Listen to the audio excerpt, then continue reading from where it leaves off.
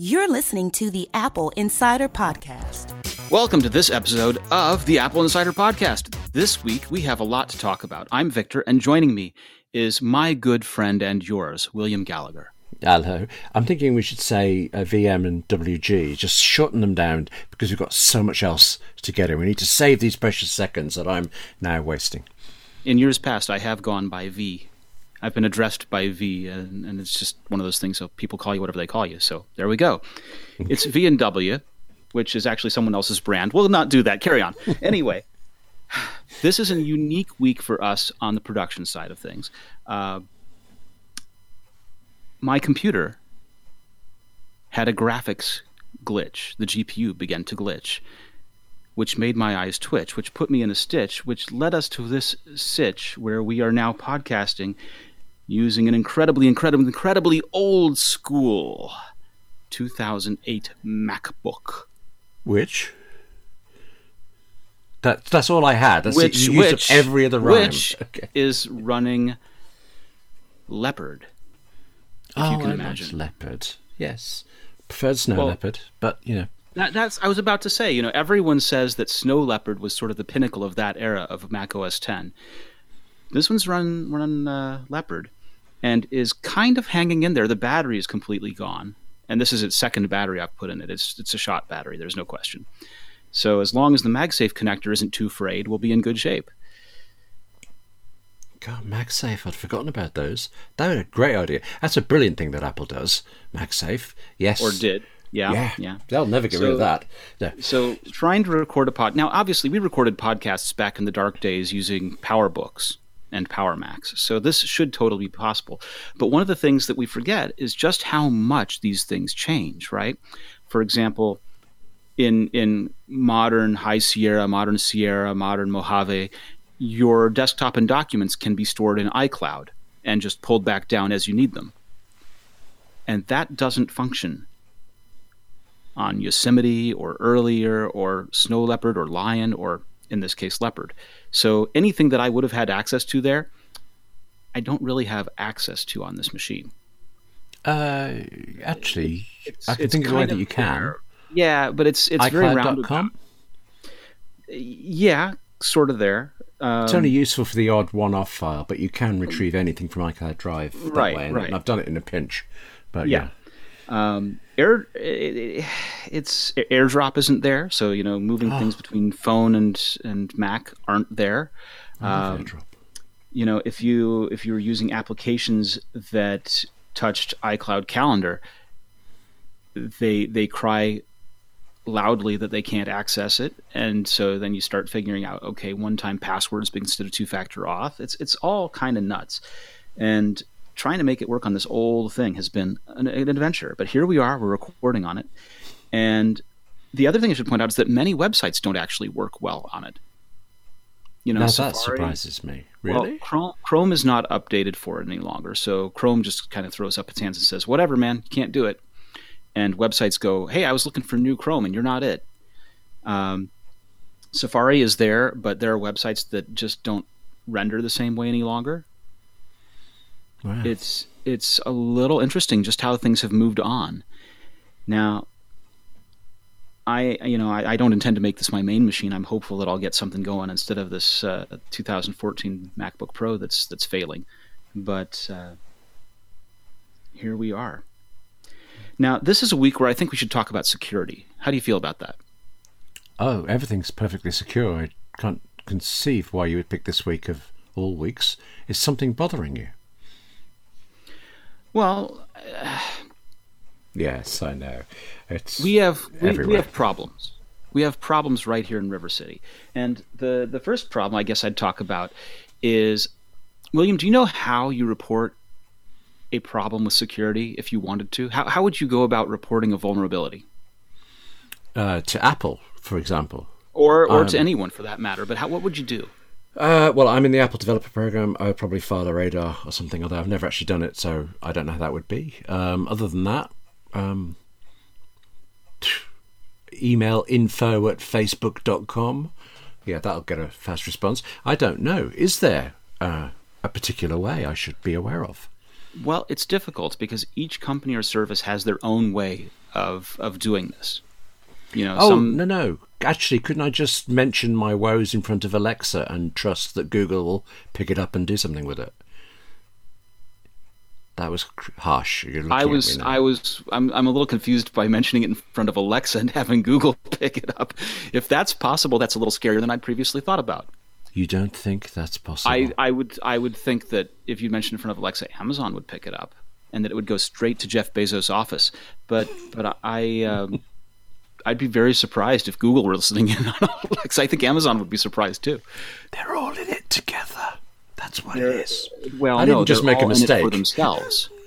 Well, yes, that's true, and actually not unreasonably so. I mean, but yes. Well, okay. let's. This is. So I was going to talk about a different story first. I was going to talk about a fellow who was a young man, 14-year-old or so, playing Fortnite and FaceTiming with friends, and discovered that if he FaceTimed them and they did not pick up, that he could hear what was going on from their microphone. He could eavesdrop on them. And that furthermore, if they pressed the sleep-wake button on the side of the phone, that it started showing him their video. I know about this story, and I'm slightly freaked out about it, but I don't understand how it all works. Part of group FaceTime. Yeah, and that's been switched off or something, but how Exactly. So there was a bug on the back end of group FaceTime that enabled this to happen, and it was, it was amazing. As soon as this started getting posted on Twitter, I got a deluge of people trying to FaceTime call me that I've never had before, and they were all experimenting, trying to see if it was possible. Right. So suddenly you were popular. Well, I don't know about that. Yeah. Did it work, though? Did you answer anybody or not answer anybody and find it? It appeared to have worked, yeah. It appeared to have been an issue. And the story goes that the mother of this 14-year-old had tried to report this and had done so with limited success, that she was trying to contact Apple, that she had contacted them to let them know, and that they didn't really seem to acknowledge it. Now, there's some suggestion in one of her emails that they were sort of fishing for compensation for it, but it's kind of a big splashy bug that they would want to include in their bug bounty potentially. I mean, at least on the surface it seems that way, whether or not the terms match up to that. But the difficulty is, if you're trying to figure out how to report something, you don't know, if you're not a developer account, if you don't know that Apple's term for tracking bugs is radar, right? There's a lot of difficulty in how do you do this, and I'm not sure you could ask any person who uses iOS, how would you report a bug in iOS? Is there a means within iOS to report a bug? I'm not positive. I think you have to end up using a Mac or a web browser, and it's not easy. They managed to get in touch with someone and get a reply back, but they then went ahead and disclosed it to the world because they felt like they weren't getting quite enough attention on it. And that's another part that's a difficult part of interaction, is what's responsible disclosure, right? Yeah. Do you go ahead and announce to the world first and then tell the company they've got a problem? That's generally irresponsible, right? You want to tell the company first, give them a chance to fix it, and then figure out what's going on. And this is something we saw this week with LifeX, Xiaomi, Tuya, and some other smart bulb manufacturers. Where with LifeX, for example. Right. This one I know nothing at all about. What did they do? Did the bulbs switch themselves on? No, the bulbs. So the bulbs have inside them a Wi-Fi module, yeah? Mm-hmm. I didn't know that, but that makes sense, yes. Well, so LifeX bulbs are a Wi-Fi bulb. They don't require a bridge to be plugged into your router or anything like that. They're just a bulb with a Wi-Fi module. And someone cracked a bulb open and connected the bulb to his computer and probed it and was able to talk to the bulb. And just communicating with the bulb, they were able to find that the Wi-Fi password was not encrypted. Okay. So here's the threat vector for this, which is a fancy word of saying here's how you're vulnerable. If you had a LifeX bulb and it stopped working and you threw it out, you put it in your recycling bin, you disposed of it, and someone plucked it out of your recycling bin and connected it to their computer, they then had your Wi-Fi network. Right. I hadn't thought that through. That makes sense. How are Philips Hue bulbs? Are they doing okay? Can I relax? Philips Hue bulbs are a slightly different setup. Philips Hue bulbs use a bridge that connects direct to your router using Ethernet. And then from that bridge connects to the individual bulbs using what's called Zigbee. Zigbee is a radio protocol, uses a different frequency band, kind of named like Wi-Fi. Wi-Fi doesn't actually mean anything. It originally was backwards defined to mean wireless fidelity, but it's just a made-up name. Zigbee is also a made-up name. And Zigbee is a mesh network, where Wi-Fi is traditionally a hub-and-spoke network. Every device is at the end of a spoke that talks directly to the center hub of Wi-Fi. For Zigbee, you have that bridge, and then each one is a mesh node. So the messages you pass to the end bulb go through all of the first bulbs and get passed along all the way around, and each one extends the network a little bit, which is kind of a cool thing. Now, the downside is that all of those bulbs are in what we call promiscuous mode. You like the sound of that, don't you? Okay, yes. I won't forget it. You didn't know that your bulbs were promiscuous, did you? I don't feel it's safe to answer at this point, but these bulbs are vulnerable. Therefore, I am vulnerable. Vulnerable, but you need to take into account what is the practical threat risk here. And so let me explain. Because the bulbs are basically looking for things to connect to. They don't have a button on them. They don't have you don't do anything directly to the bulb to get it to connect. What you do with a Philips Hue system is you power the bulb, and then you press a button on the bridge, and the bridge finds the bulb, and the bulb pairs. That's because the bulb is promiscuously already ready and looking for requests to pair. Okay. And I'm trying to say that terminology delicately. Yes, well done. Your bulb wants to hook up with your bridge, baby. And the attack vector there is that because the bulb is looking, it's possible to get the bulb to reset and then take over the bulb. And, there is a hack for this. It was covered in a security talk about 2 or 3 years ago. And the response of all of them was, yeah, we see that bug and we don't think it's serious and we're not going to address it, was the initial response that people gave. And in Zigbee 3.0, I think there's a little bit of something for it. But Philips's answer to this has been to say, we used to work with any Zigbee bulb, but for people who bought off-brand bulbs or other brand bulbs and tried to use them with Hue, we're just going to disallow those now.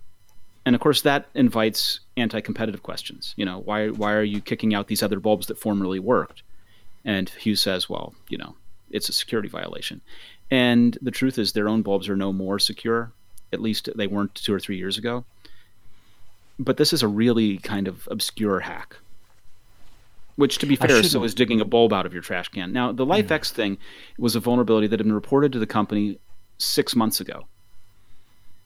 And now is disclosed. Because LifeX hasn't done a thing about it. That's responsible disclosure. They reported the bug, they waited and waited and waited and waited, and the vendor did nothing. And so you know what? Now people get to talk about it, and that will push LifeX to do something, perhaps.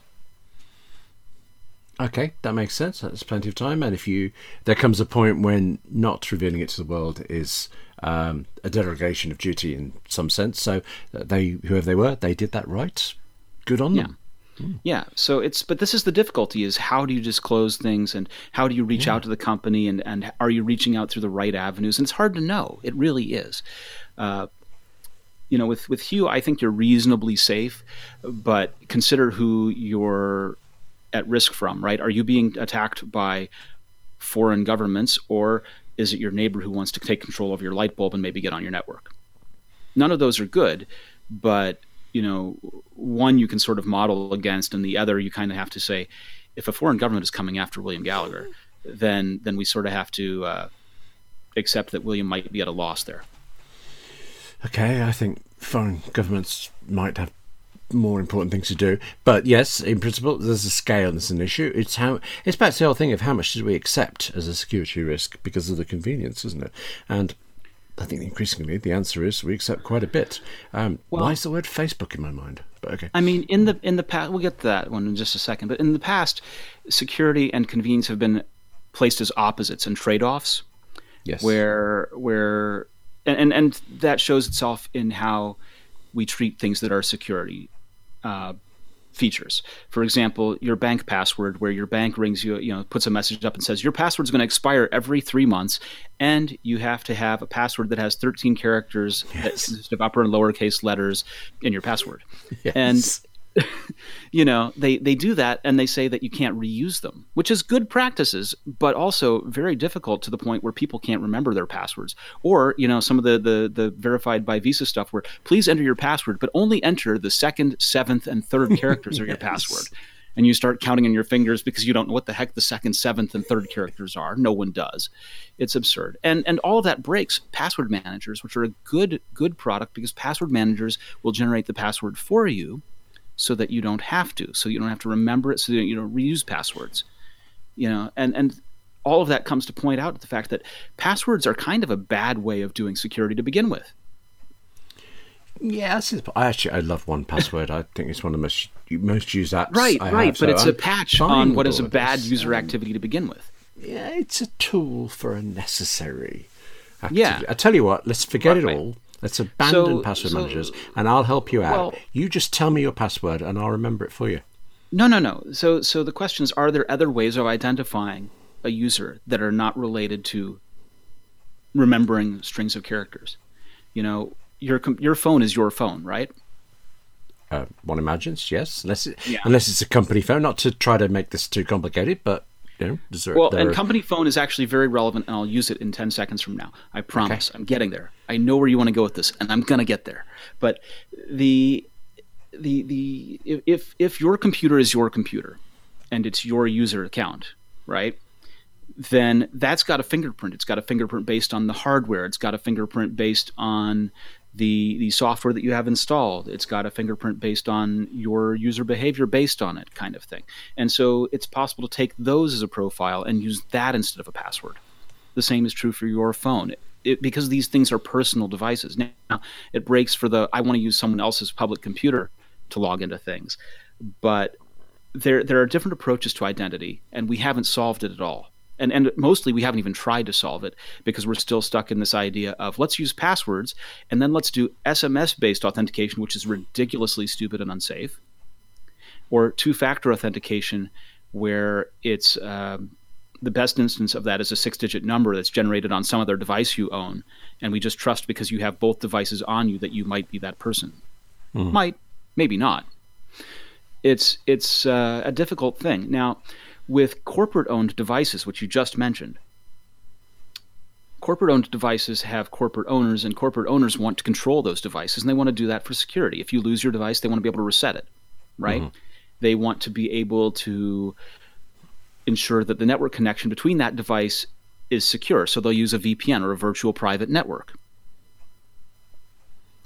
And they want to be able to distribute software to their employees' devices and do it all the same, and not have to do an app store or have an app store account. They just want to be able to preload them with the tools that those people need and pre-configure them, because configuring your own email is kind of a pain, right? They can just preload a profile so that the email is already set up on your phone. Yes, I'm hesitating only because everybody I know who's got a corporate phone despises it, because it's two versions of iOS ago. The apps are the ones they wouldn't choose to use, and all of this. They feel like hidebound rather than enabled by it. But the principle, yes, absolutely. Right. But so here's the thing about that. ID departments have competing goals, and their goal is to ensure a smoothly working system that works under a number of different conditions, that works with the combination of software that they need, and uses the software that's been approved for the task. And those approvals involve what IT recommends and then what gets approved above IT, and they don't always have complete choice in it. Now, the IT department that issues stuff that is 2 versions ago and is not the software that the users wish to use is what leads to what I call rogue IT, where some enterprising person like myself just figures the way around it and starts installing the stuff. Now, that person is usually hated by IT departments, but the best situations I've ever seen have been ones where rogue IT gets drafted by regular IT to help them, because now they're on the same team, and then they can start to work towards some of the same goals. For example, I worked in a place that would not accept an expense report unless it was on an Excel spreadsheet. And you had to paste your paper receipts onto a single sheet of letter paper, or A4, if you will, and photograph them, and then attach that photograph to your Excel spreadsheet. And that's how you submitted expenses. And it was nightmarish. And it took forever for them to get paid because it was nightmarish for everyone. And I started using a phone app to scan and OCR them and then file them with Expensify. And then as the last step, use Expensify to generate the Excel spreadsheet they had to have. Oh, yeah. That makes sense. Yes. And it smoothed it out so well. And I started, when people were complaining about expenses, I'd show them my trick. And the next thing I know, I was being asked into the finance department to teach them how to use Expensify so no one had to use paper anymore and that we didn't need the Excel spreadsheets. And did they pay your expenses for going into the office to explain that? They paid my expenses, yes. That's okay, that's just but to check. Where I'm going with this is that if something goes wrong, corporate IT gets blamed, right? They have the responsibility to keep these things working, and sometimes they choose things that ensure their job security. They're experts on this product, so they want to use that product, even if the users would prefer there was something else. Yeah. So the choices get made, but the end of the day is that corporate IT does feel a need to control the devices and be able to erase them and be able to make sure that they're secured. And if someone says, why isn't this secured? They'll be able to say, here's exactly how we secured. Here's the VPN. Here was the certificate. Here was the things, the steps that we took. Now, where this goes wrong is something that happens this week with a little company named Google and even littler company named Facebook. Google, right? Yes, okay. I think, actually, I remember the day I was first told about Google in a BBC newsroom and didn't quite believe it was a real word. But yes, have they been up to something? You know where it comes from, right? It comes from the word Google, which is Googol, the math term. Yes, meaning one with many zeros after it. The child of a mathematician who was derelict in his or her duty and just assigned naming jobs to the first passing small person. Okay, yes. Fair enough. But, they figured they had tons of results and therefore it was the same kind of close enough term.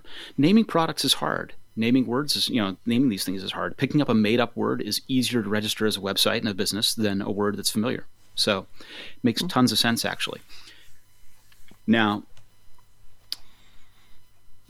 Facebook, I said, is the littler company, right? They're littler than Google, but they're still a $400 billion company.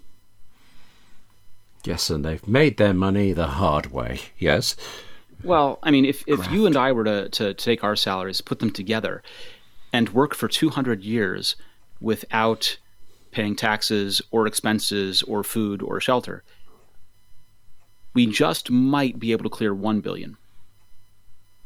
I'm obviously more independently wealthy than... No, I'm not. I was going to try pulling that off, but forget it. Okay, right. Yes. Well, in that case. But basically, it would be quite a feat. And so Facebook wants to capture an understanding of what the youth are up to. Right? For years, there's been a rumor that Facebook was... that kids were leaving Facebook.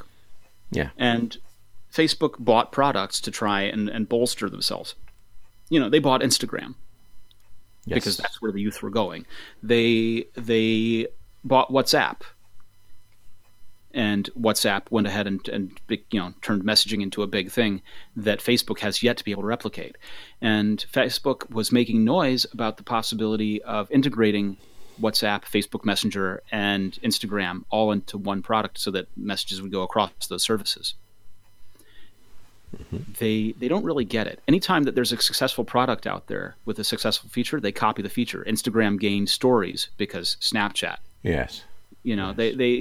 That's what they do, is they want to copy whatever seems to be out there to try and keep Facebook going. But they don't really have a good understanding of what's popular or why or what gets used. So they created a program first they bought a VPN service called Onavo a few years ago. And Onavo was basically piping all of the data back to Facebook.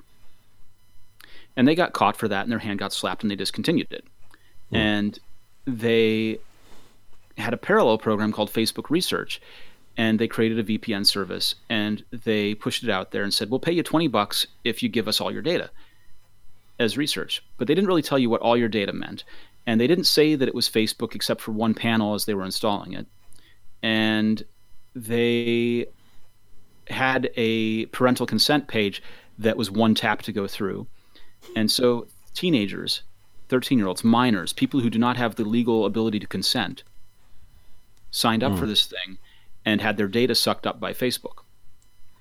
Now, when you don't have the legal right to consent, when you're a minor, it doesn't matter if you agreed or not. It puts the other company in the wrong. Yes, of course. They have to undo whatever contract they did. Whatever contract they had with you is not binding because you're a kid. And so Facebook was sucking up people's data. And the interesting thing is that, of course, this app that they used for it was not allowed in the App Store. So how did they do that? Do you know?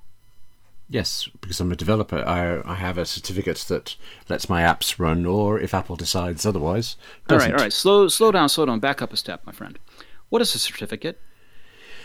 Okay, this is a thing that I just agreed to because I needed to. Let me think it through. I wanted the right to develop an app. I had to fulfill the contract terms. One of them was, in return, I get this certificate that says, "Oi, yes, you're legit."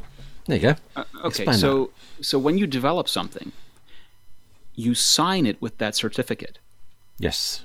It's a digital way of ensuring that this code comes from you. And It gives you the control to, if you need to distribute it to your test devices, to be able to distribute it to your test devices. Yes, absolutely.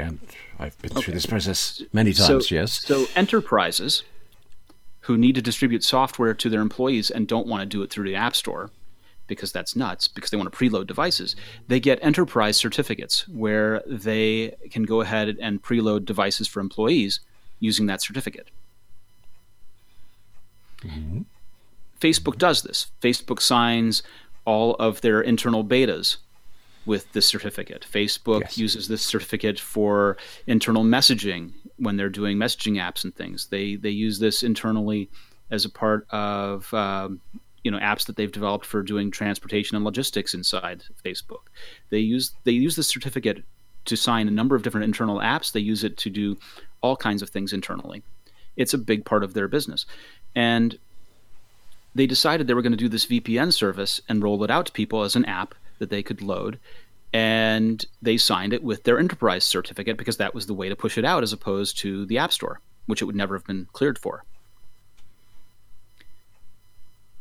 You made me pause there just for the thought that if you know your app is not going to pass the App Store thing, there might be a bigger issue involved here.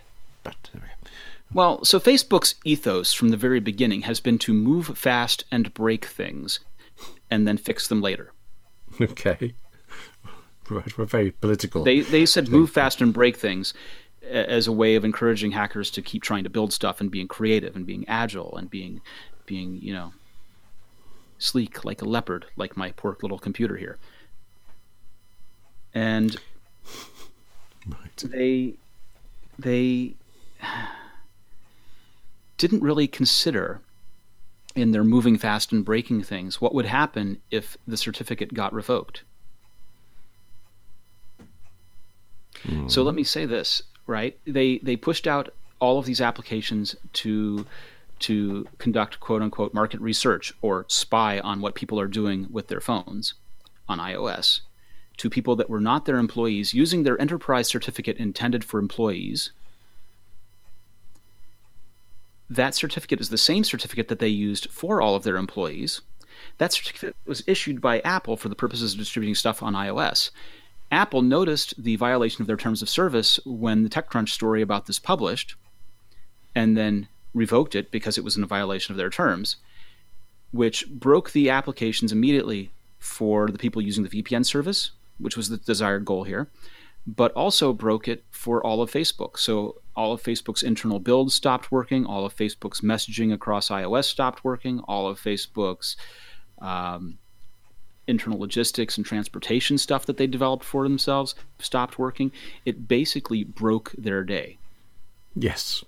I believe the legal term for this is diddums. Don't know if that's just a UK term, but there we go. That is a UK term, yeah. You can't personify companies, and they're not characters, they are groups of people. But I did smile when I saw that, because even I, in my tiny little development role, would have known that would happen. In fact, I did actually lose my app in the App Store because I lapsed as a developer. I wasn't doing any more work. I forgot to carry it on. And so the app was completely removed straight away, as it would be. No question, no debate. I then re-signed up, redid the contracts, app came back. How could you complain about that? I think it's just the way it has to be. And the fact that it was worse for Facebook. So there are some Facebook employees who have been posting anonymously online and have said, with a sense of self-awareness sort of thing and recognition, you play stupid games, you win stupid prizes, right? You took risks. Yes. There have been other Facebook employees who blame Tim Cook that this is only about money, that how dare they, this was them attacking Facebook unfairly. Now, there are people who kind of agree with that because Google was doing something a little similar. Google had an application also for market research purposes, but Google advertised pretty clearly this was from Google. Google made pretty clear what they were doing, and people signed up for it. And the reason that Google didn't get their certificate revoked by Apple was because it seems, as soon as this broke, Google turned it off themselves and apologized profusely. Okay, yeah. I'm not saying I like what they did, but if that's how they responded to being caught, it's better than not responding to being caught. So, right. Yeah, no problem there. Now, we have yet to see if Facebook stuff has been turned on. That hasn't been clear yet. But there was a little bit of talk, entertaining comments and things like this. This is going to only be solved by lots of money and a little bit of groveling by Zuckerberg to Tim Cook.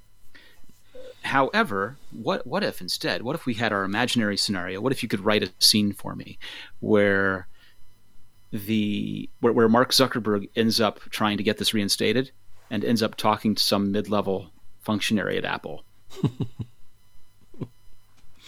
Right? Okay. I'd like to get my developer account turned back on. I see, but it shows here you were in violation of our terms. Yes, I understand that, but I'd like to get our developer account turned back on. I'd like to get our certificates reissued. Right. I'm going to need some contract and some certificate information from you and a system profile, and just back and forth email exchanges going back and forth. Now that's silly. That's me having a little bit of schadenfreude here. But the other side of all of this is, for people who are privacy advocates and feel good about iOS and like Apple and have an affinity towards Apple, this feels like a feel-good story, right? Apple finally shut down Facebook for doing something that was clearly wrong. Right? That feels good, doesn't it? I guess. I mean, I have an issue that I don't think there's a debate here. The argument that Apple's being vindictive in some way, or even that they're doing the right thing, it's the contractual stuff. Facebook signed the contract, broke the contract, off. That's it. It's 3 steps and out. There's no debate, no argument over it. You can ascribe other things like vindictiveness, if there is something. You can ascribe foolishness on Facebook's part. But factually, did this, did that, that happened. Yeah. Okay. But let me ask, should there be a question about Apple's power here? No one else has checked Facebook on any of this. There's been attempts to have him testify in England. He didn't bother showing up. He came before Congress and didn't give any real answers to any questions he was asked.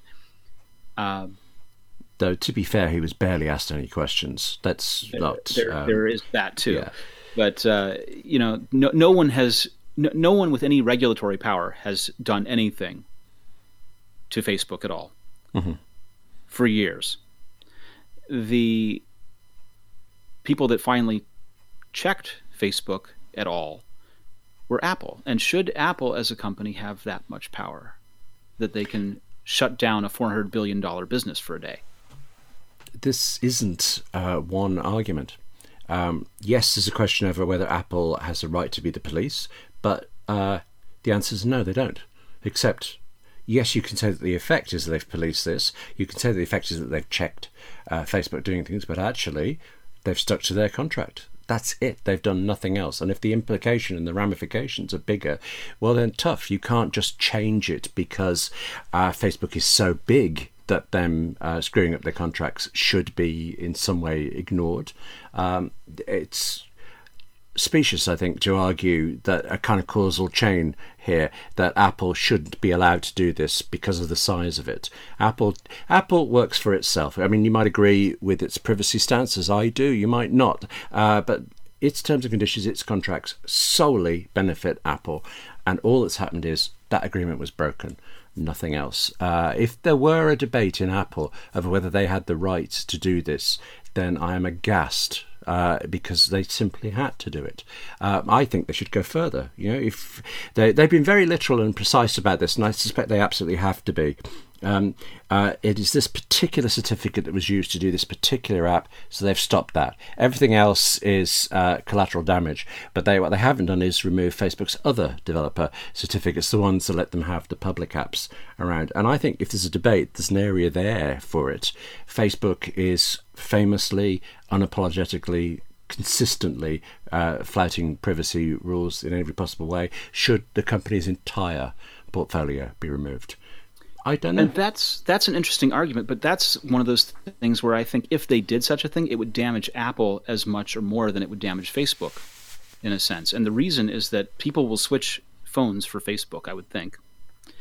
The other problem is that Facebook's app, they have 3 apps in the top 10 list. They have Instagram, they have Facebook itself, they have WhatsApp, and then somewhere along, I don't know, after that, they have Facebook Messenger. So but you can't put this down to sense of scale. Apps that are in your top 10, and would that hurt you to do so? What happens if you don't? I mean, I'm not saying whether Apple should or not. I'm just saying, look at it's straight breach of terms equals getting rid of it. Whether or not Apple should do more, it might be an issue. But the size and the scale, that they're in the top 10 or they're not, tough. In some ways, I would argue that if an app is breaking the rules and it's in your top 10, it is making a mockery of your rules for it. And if it's making a mockery of your rules, you don't have any rules. If you don't have any rules, then what's the difference between Apple's curated app store and Google's one? There isn't suddenly no difference at all for it. And Apple throws away one of its big benefits. So yeah, either way, Apple loses, but they can choose which way to lose. Yeah, they can. Now, we've talked privacy about a lot here. We've spent a lot of time on this. The earnings call happened, didn't it?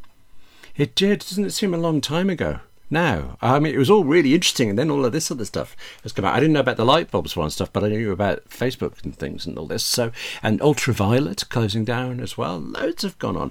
But what did you think of the earnings call then? Well, so this is a huge quarter, right?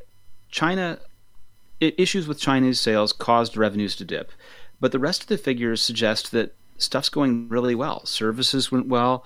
The iPhone XR that Wall Street Journal was saying was not selling, in fact, was the best-selling phone they had, followed by the XS Max and then followed by the XS.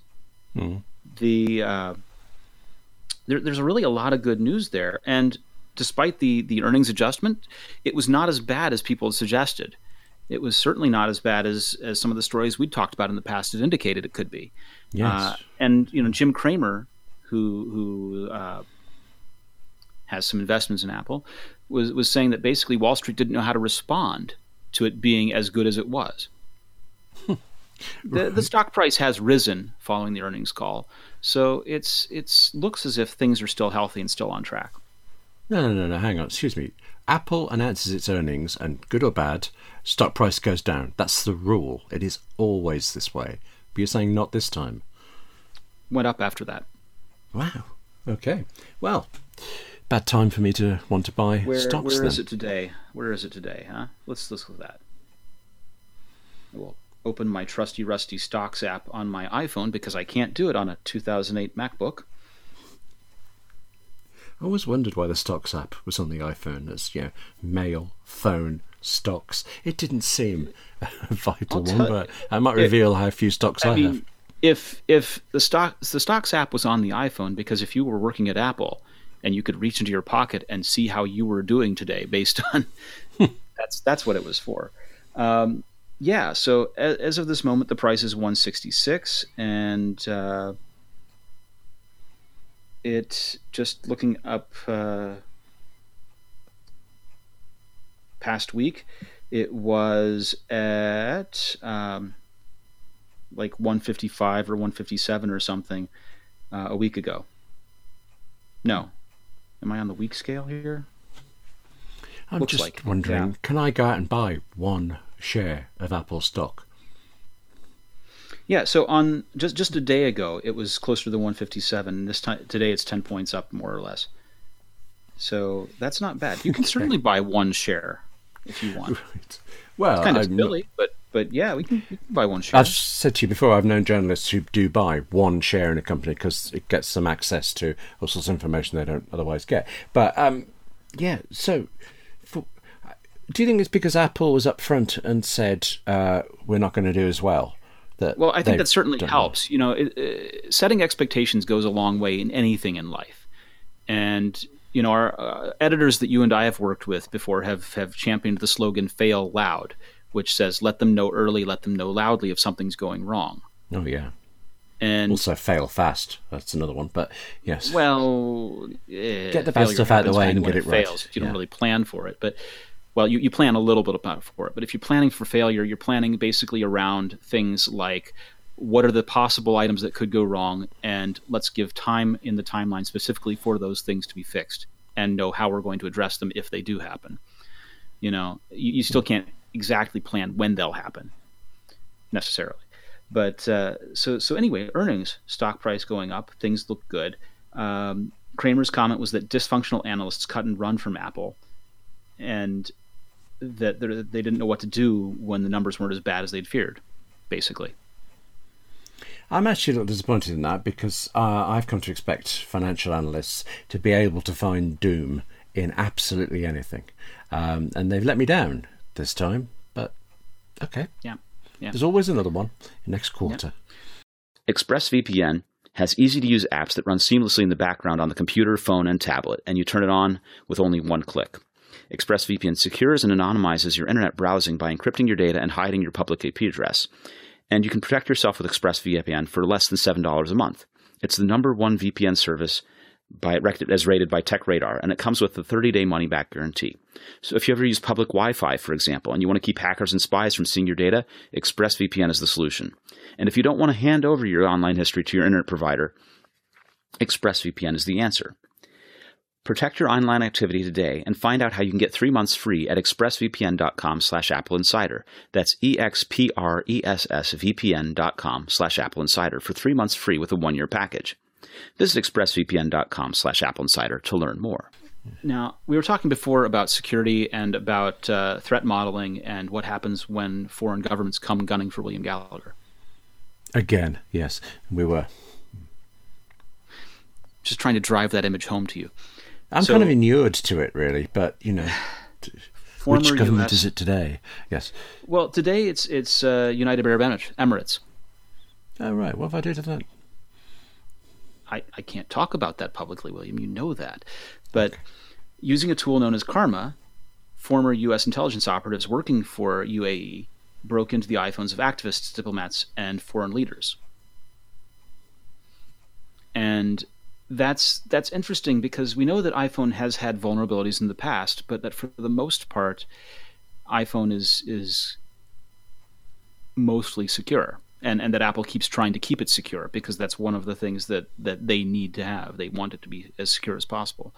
And, you know, this came up a couple of years ago with the San Bernardino shooting where the FBI made a big show about not being able to get into their iPhone and how Apple wasn't being helpful and how they wanted Apple to break the iPhone for them.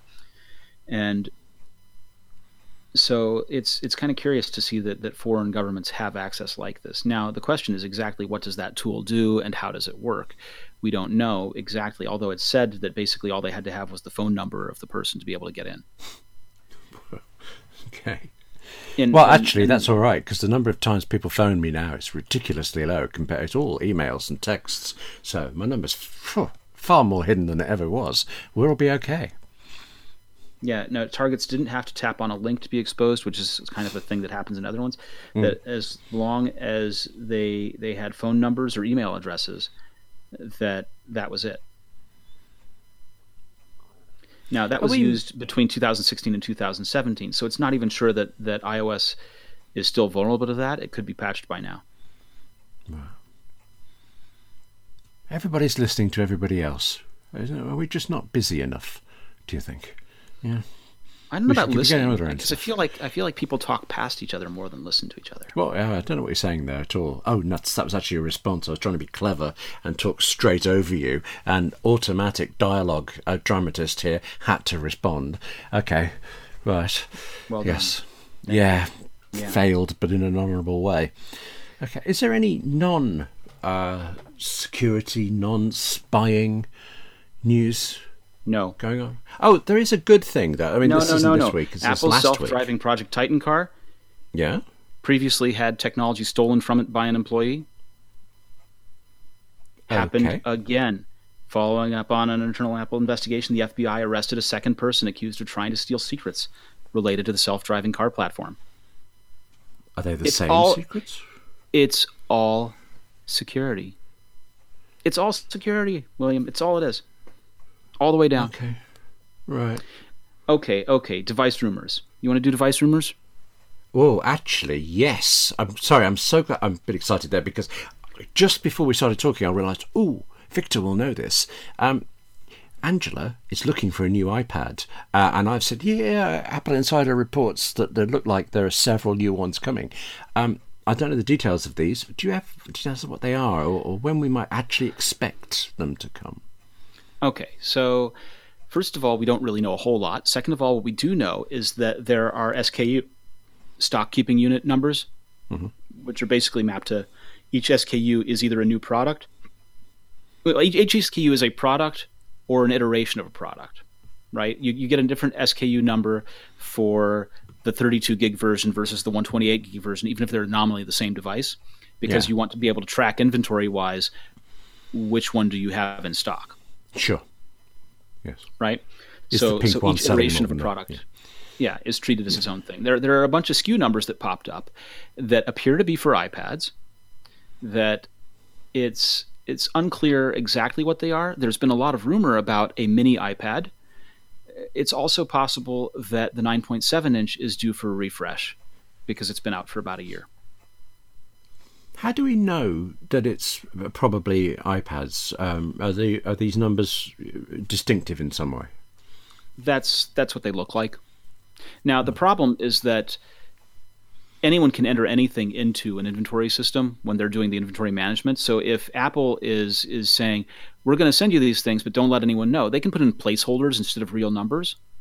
Oh, I see. Right.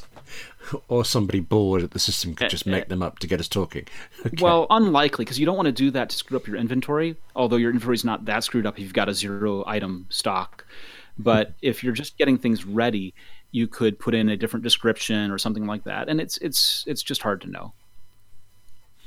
So there could, in fact, be several new iMacs like I've been waiting for ages. I doubt it. But, iPads feels like the next thing that we should see being announced. Now, there's also been some talk about the Mac Pro that we have yet to see materialize.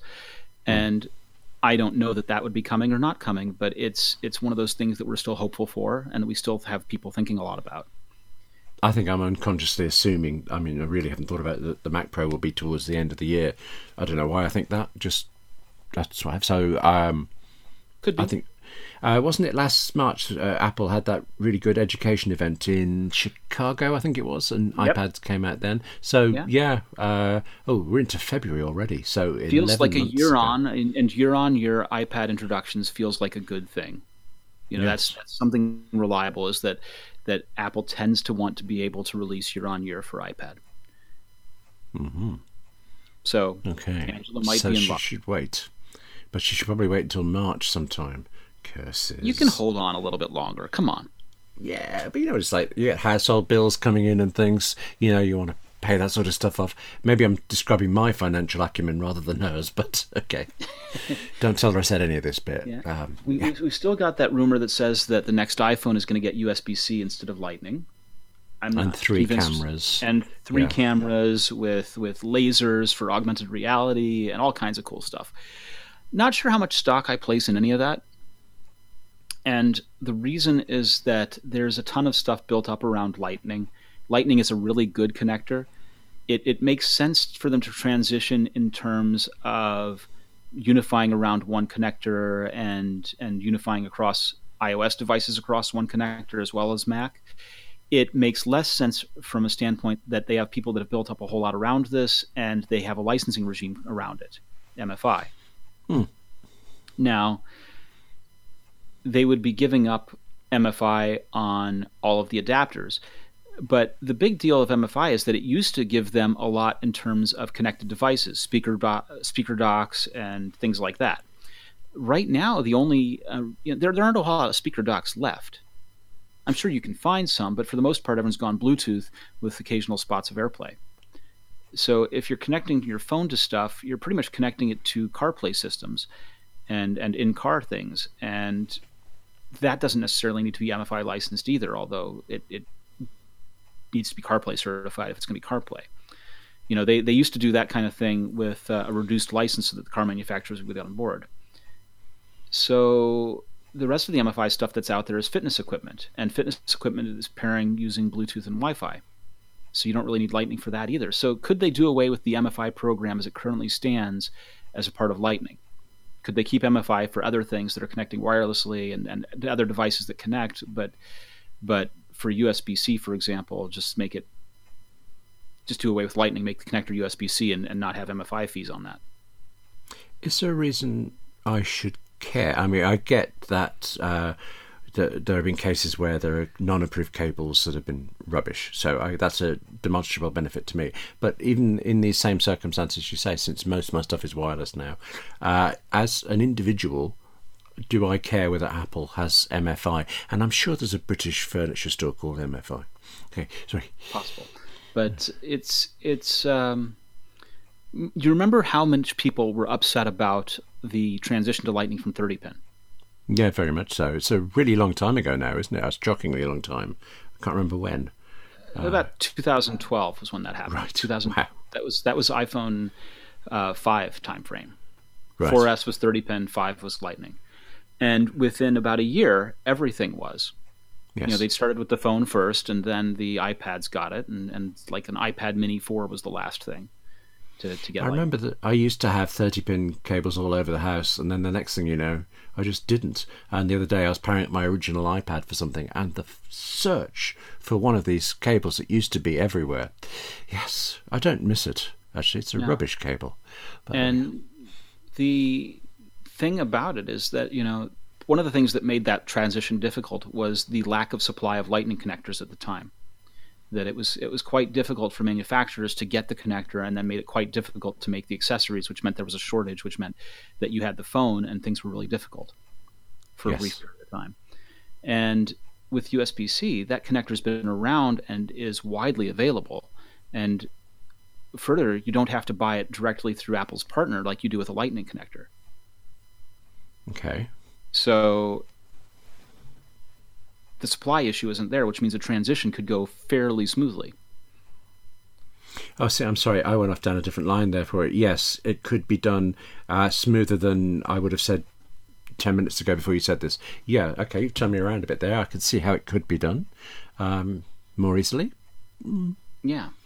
So I don't know. It's a thought. I'm kind of hopeful they don't, just from the standpoint that there are people who don't like that new connector, that the USB-C connector doesn't do a good job of retaining cables inside, that there are problems, of course, with the cable spec and with people who have violated the cable spec.